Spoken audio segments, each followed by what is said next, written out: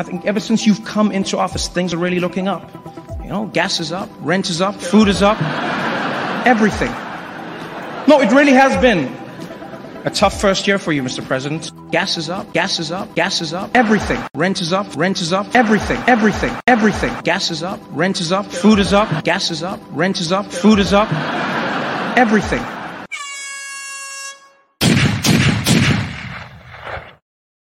Well, which flavor of SHTF do you like?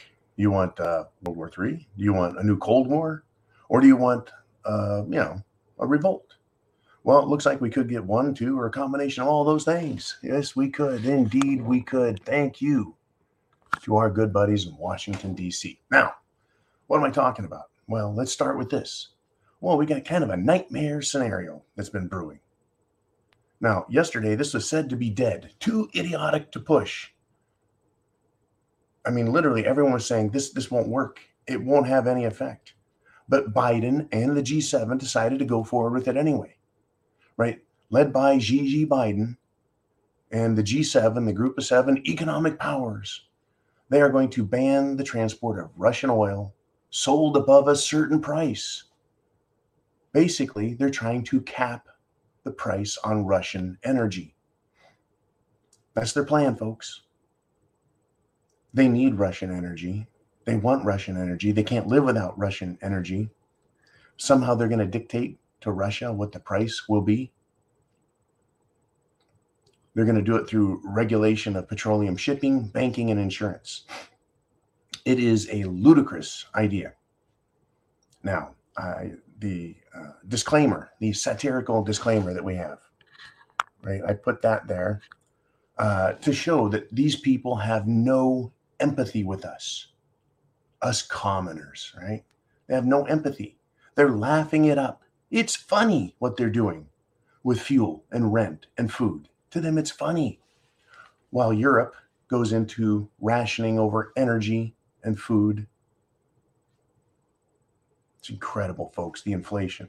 Now, you think Vladimir Putin, president of Russia, is going to agree to a price cap? Doubtful. He's likely going to just withhold his oil, right? The same way he's been withholding natural gas. Now, he can always sell it to China and India, and they're more than happy to buy it at a nice discount. He'll give the discount to them, folks, but not to people who are trying to hurt him. Remember, Russia, they didn't get sanctioned for the day or the week. They are fully screwed over and sanctioned.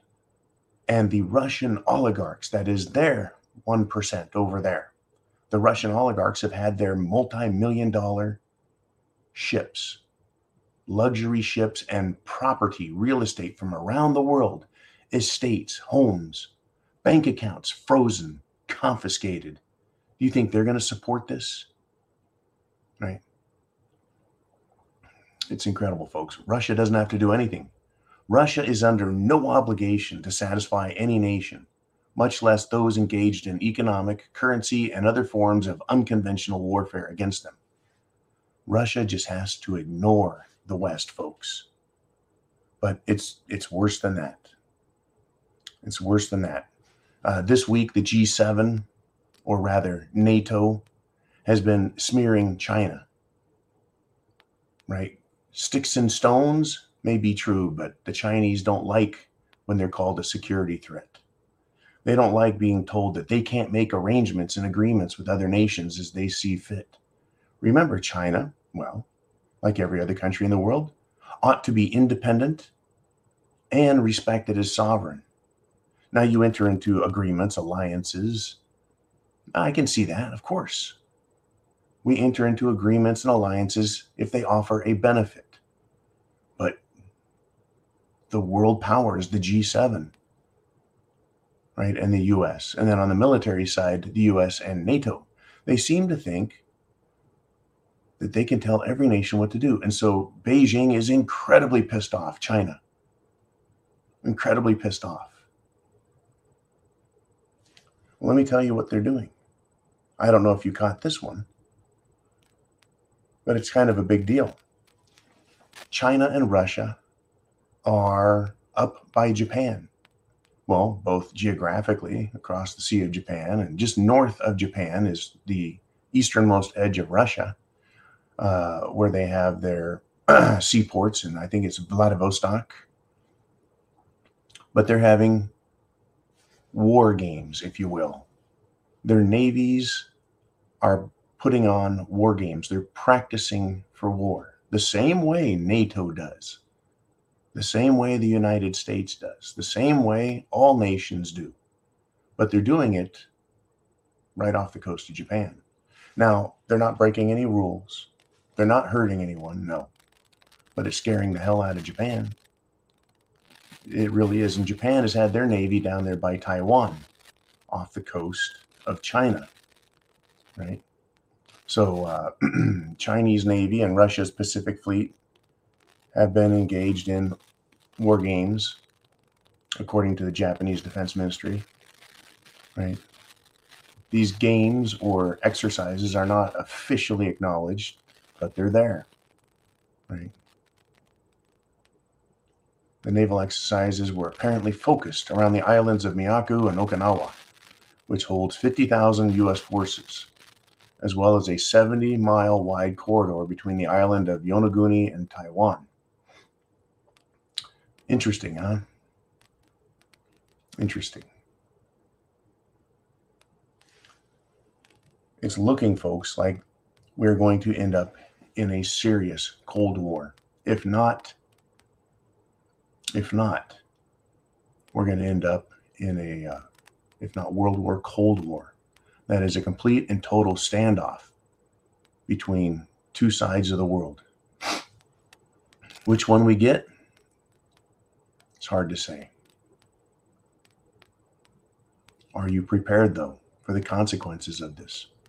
Just about everything we buy in America on a daily basis, with the exception of food, is manufactured in China or Taiwan. I mean, we've got Indonesia, we've got Korea, we've got others, yes. But the biggest question here, I think, at this stage is to ask, will Russia and China enter into a formal or official military alliance? They have economic alliances, a trade alliance. It would, to me, make sense for them to also form a military alliance to protect one another, because it appears, right, that there is going to be continued hostilities, both politically through rhetoric, economically through sanctions, embargoes, and probably more than likely a continued electronic warfare, as well as the other usual psychological warfare, etc. Right? Now, when we did this with Russia, or the Soviet Union, if you will, the communists of Russia, the idea was to defeat them with American exceptionalism, with a strong economy, and by showing them we don't need them and we can live great without them. What is Joe Biden and the G7, or what is the Pentagon and NATO doing to show us that we can, well, win the Cold War with Russia and China? What are we doing? Are we energy independent? No. Are we living the good life? Are we partying it up? Are we flaunting our freedoms? Are our movies, right? The entertainment, Hollywood entertainment, used to show the rest of the world how good it was in America.